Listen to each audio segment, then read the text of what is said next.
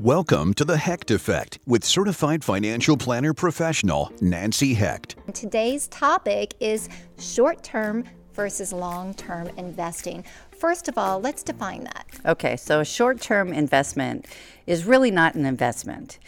Short-term is anything that you're going to have to use the dollars in 18 months or less. So you're looking at cash, checking, savings, money market. That's short-term. If you're looking medium-term, then you can afford to do a little bit of mutual fund investing. And medium term to me would be somewhere like 2 to 3 years.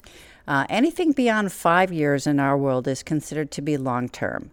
And that's when you can look into a variety of different mutual funds for your investing, or if you're willing to go into individual stocks, then that would be a good long-term investment.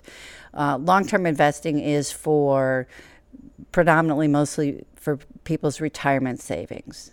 So what can the expectations be for these different strategies, short-term versus long-term versus medium-term?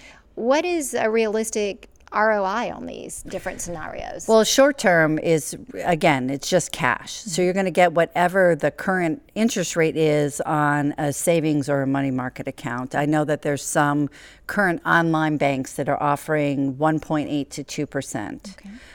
But the average is somewhere between 1 and 1.25% earnings on cash. Okay.